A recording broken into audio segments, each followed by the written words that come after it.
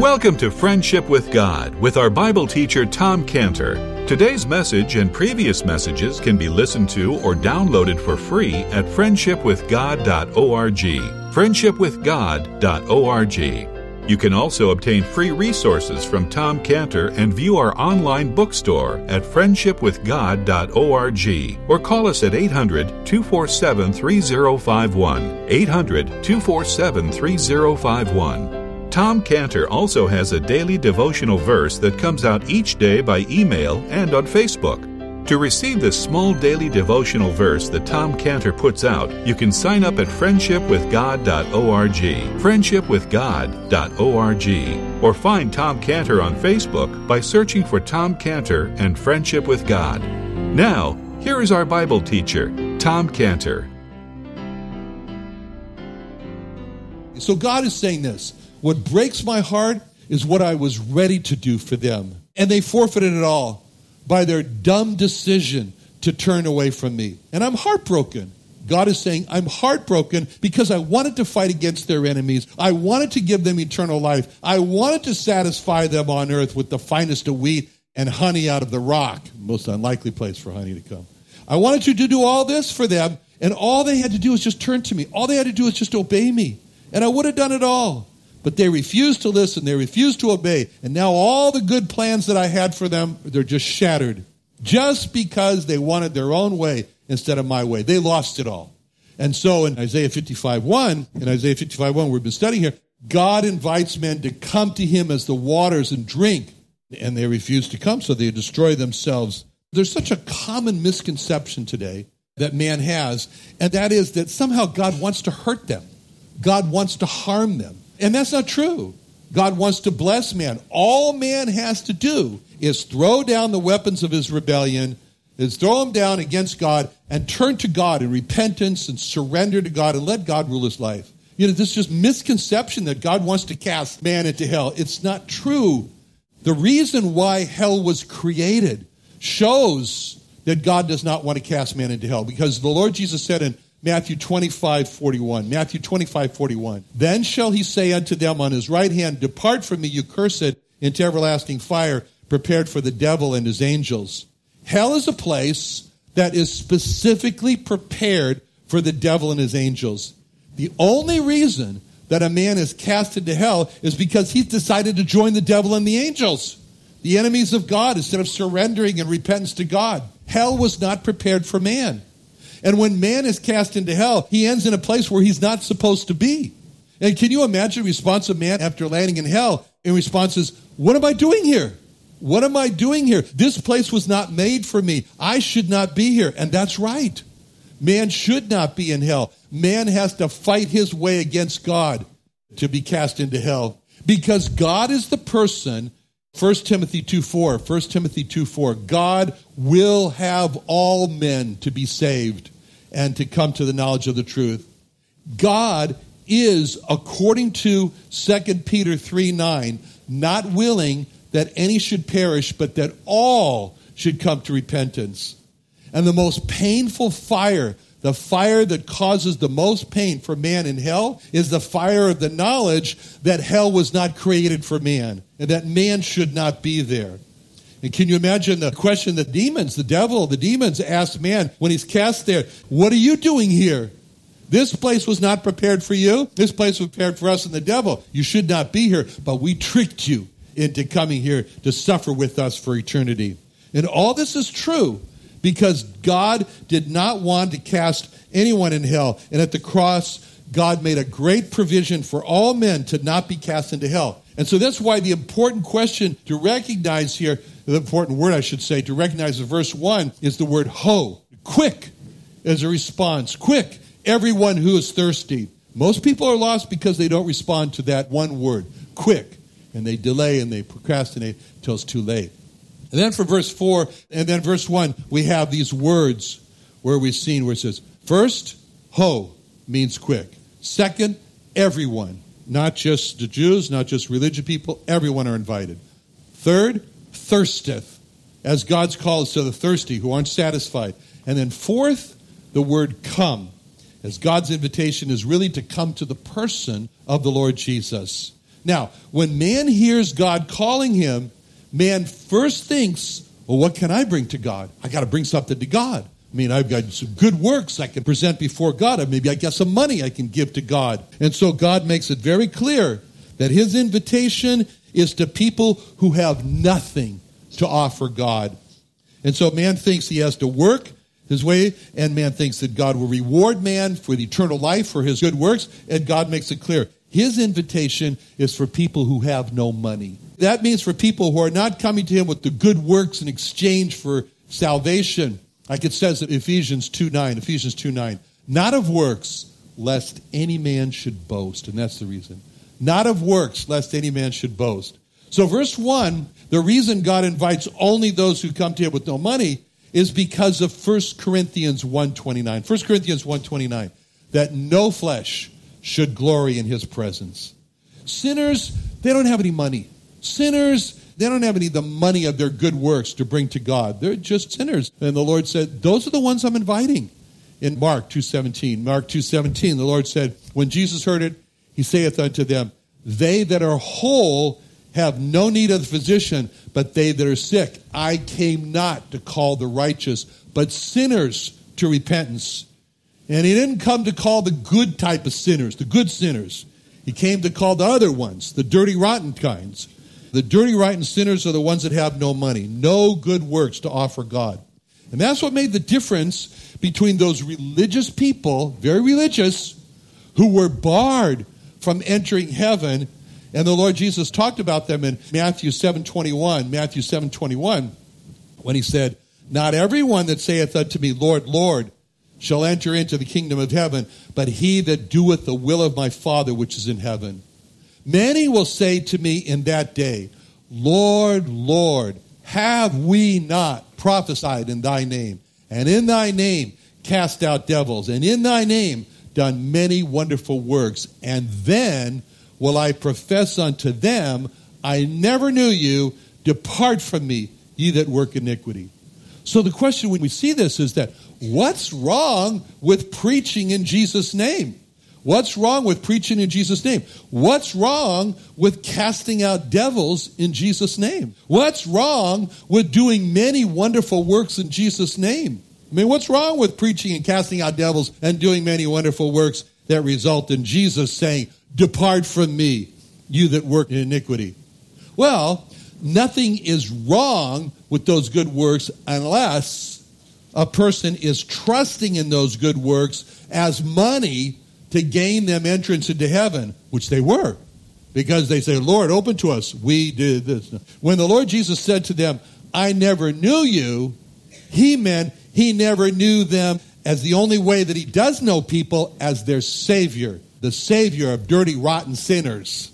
Unless a person comes to the Lord as a dirty, rotten sinner, then that person doesn't know Jesus. He doesn't know the Lord Jesus, because the Lord Jesus is the Savior of dirty, rotten sinners that have no spiritual money to exchange for their way into heaven. So he says in verse 1, come ye to the waters, he that hath no money. And this concept of coming to God with no money, it's here in this chapter 55 of Isaiah. And what's important about chapter 55 is that it comes after chapter 53. The number 55 comes after 53. Write that down. But it is Isaiah 53 where the great work of God has been accomplished. And the great work of God in Isaiah 53 is summarized in the last verse of that chapter, Isaiah 53:12, where it says, he hath poured out his soul unto death. He was numbered with the transgressors. He bare the sin of many and made intercession for the transgressors. So the person who comes to the Lord Jesus is impressed with only one work. It's the work of Isaiah 53. It's not his work. It's the work of Isaiah 53:12. He hath poured out his soul unto death. That's the work of our atonement. That's the work of atonement.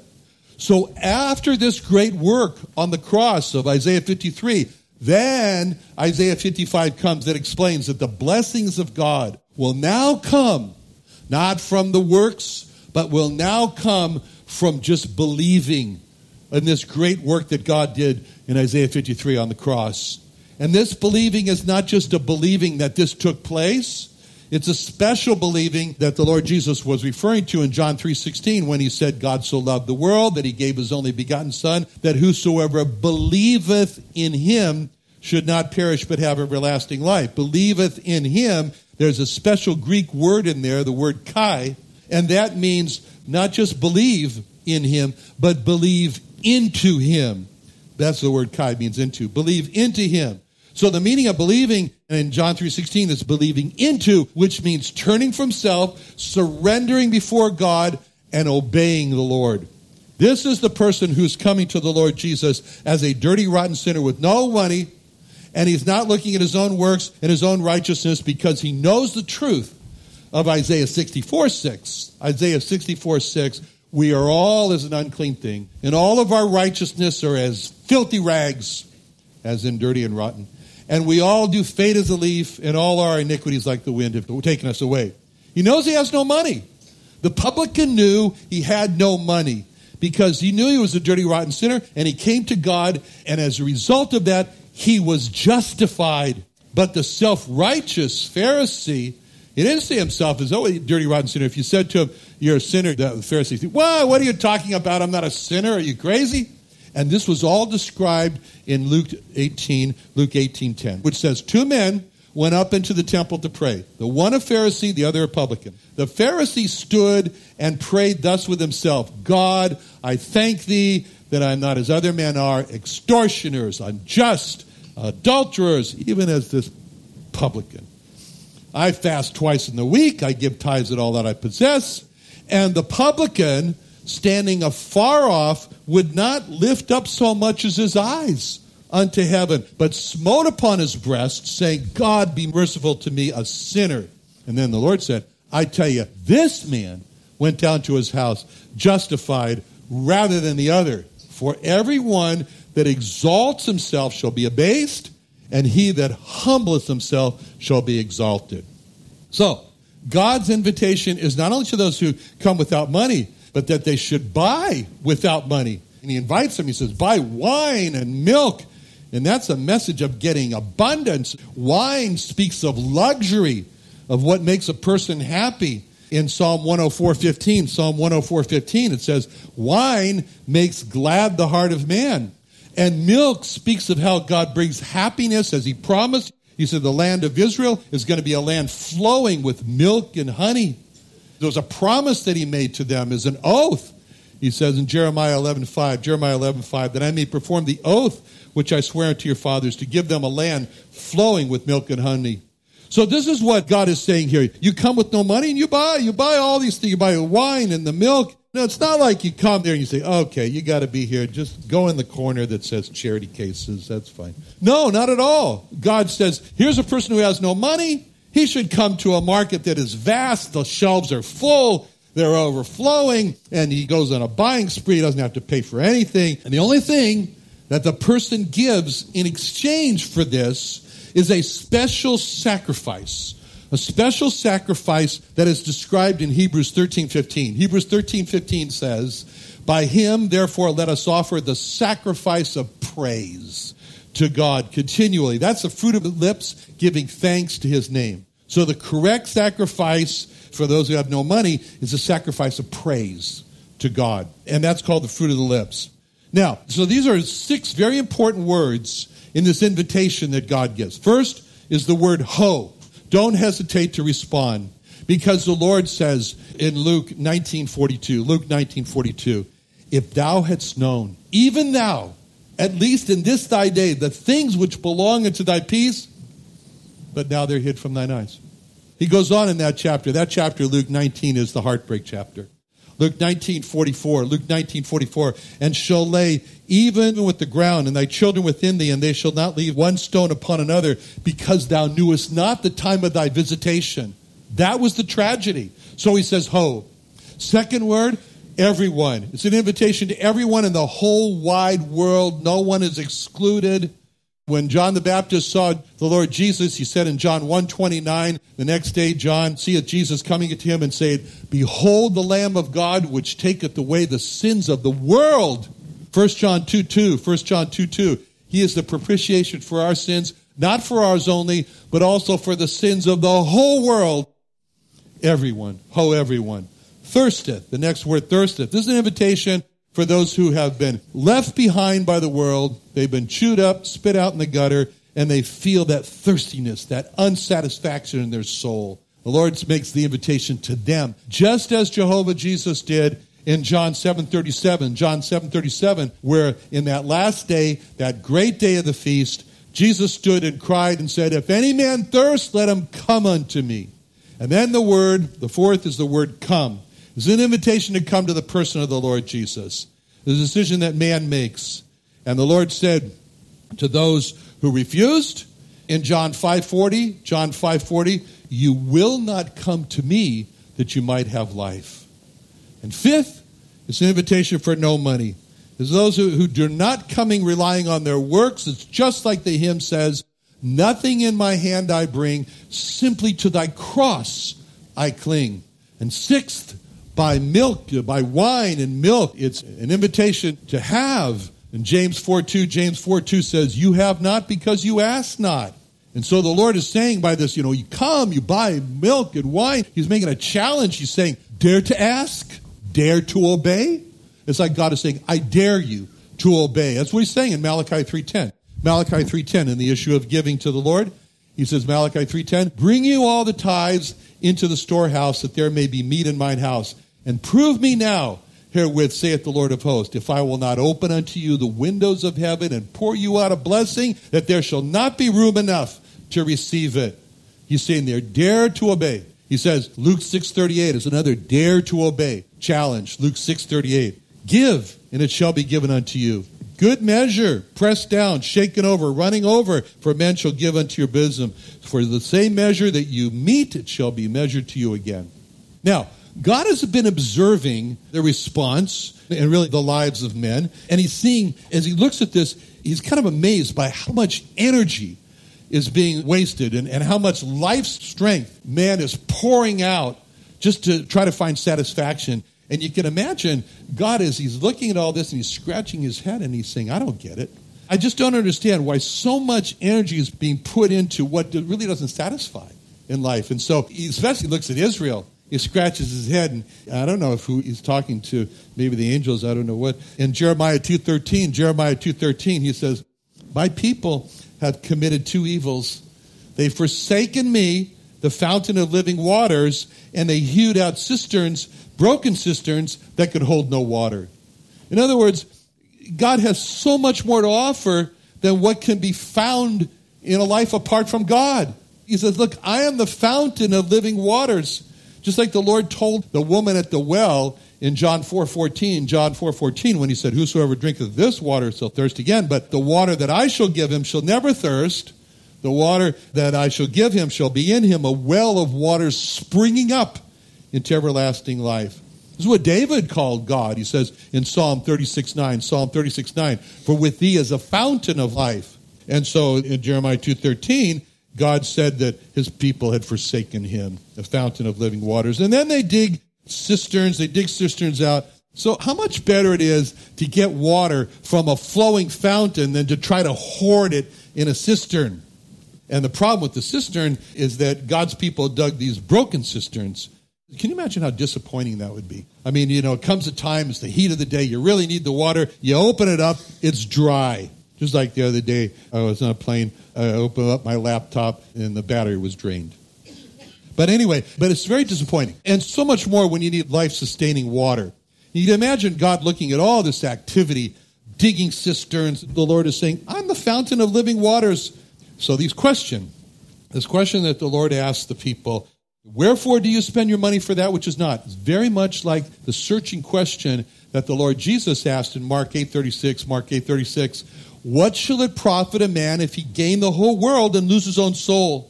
And now the Lord asks each person to take a hard look at their lives and ask the question, what are you working for? It's interesting. If you ask people, what are you working for? What is the purpose of your life? Well, the typical, you ask a question like that, what's the purpose of your life? What's going to bring you happiness? What's going to bring you peace? What's going to bring you contentment in life? So what are the kind of typical answers that you get to something like that? Well, I work so hard so that it's for my children, so they can have enough money so they don't have to grow up like I did. problem is children really don't appreciate it. They don't appreciate it. And then I work so hard so that I'm able to retire, so I can retire comfortably. Problem is they never make enough money to retire, so they die before they retire. I work so hard so that I can be happy. Trouble is, they're not happy. I work so hard so I can have new experiences, new adventures. And the trouble is, health gives out. Can't do that anymore. I work so hard so that when I leave this world, it'll be better than before I came. And the problem is the world's getting more and more rotten. It's getting worse. It doesn't matter whether you were here or not. I work so hard so that I can discover myself. Oh, boy, that's a problem. Because then the more you discover, the more horrible it is, you know. How much discovery can a dirty, rotten sinner be happy with, you know? So the question is, what is really the purpose of your life? It's exactly the Lord's asking this question in verse 2. Wherefore do you spend money for that which is not in your labor, for that which satisfieth not? And the reality is that the answers in all those questions, there's one problem, because there's one word that's missing in all those typical answers. You know what the word is? God. God. It really is true. This first statement of this Westminster Catechism, it really is true. The chief end of man is to glorify God and to enjoy Him forever. Well, what does that mean, to glorify God? To glorify God means to praise Him. The chief end of man is to praise Him, the sacrifice of the lips. The chief end of man is to obey God. To glorify God means to obey God. The chief end of man is to worship God. To glorify God means to worship God. To glorify God means to have God as the first thought in the mind. It really is, to glorify God is really to have in a reality, to have a desire of this, the words of this hymn. Be thou my vision, O Lord of my heart. Not be all else to me, say that thou art. Thou my best thought by day and by night. Waking or sleeping, thy presence my light. There's only one purpose that satisfies man in life, and that's to glorify God and enjoy Him forever. What does that mean, to enjoy Him forever? Psalm 16:11 answers that question. Thou wilt show me the path of life. In thy presence is fullness of joy. At thy right hand there are pleasures forevermore. Psalm 17:15. As for me, I shall behold thy face in righteousness. I shall be satisfied when I awake with thy likeness. For Psalm 21:6, thou hast made him most blessed forever. Thou hast made him exceeding glad with thy countenance, the face of God. 1 Peter 1:8, whom having not seen, ye love, in whom though now you see him not, yet believing, you rejoice with joy unspeakable and full of glory. Enjoying God forever means loving the Lord Jesus Christ so much that greatest desire we have is to see Him. Let's pray. Father, thank you so much for your grand invitation. Ho, everyone that thirsteth, come ye to the waters. He that hath no money, come, buy wine, milk. Thank you, Lord, for this wonderful invitation that you give. And it still holds today. In Jesus' name, amen.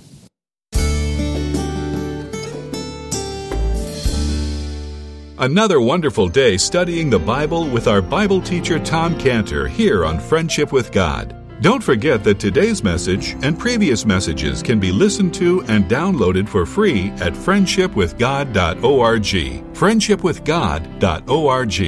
You can also go online to find free resources from Tom Cantor and our online bookstore at friendshipwithgod.org.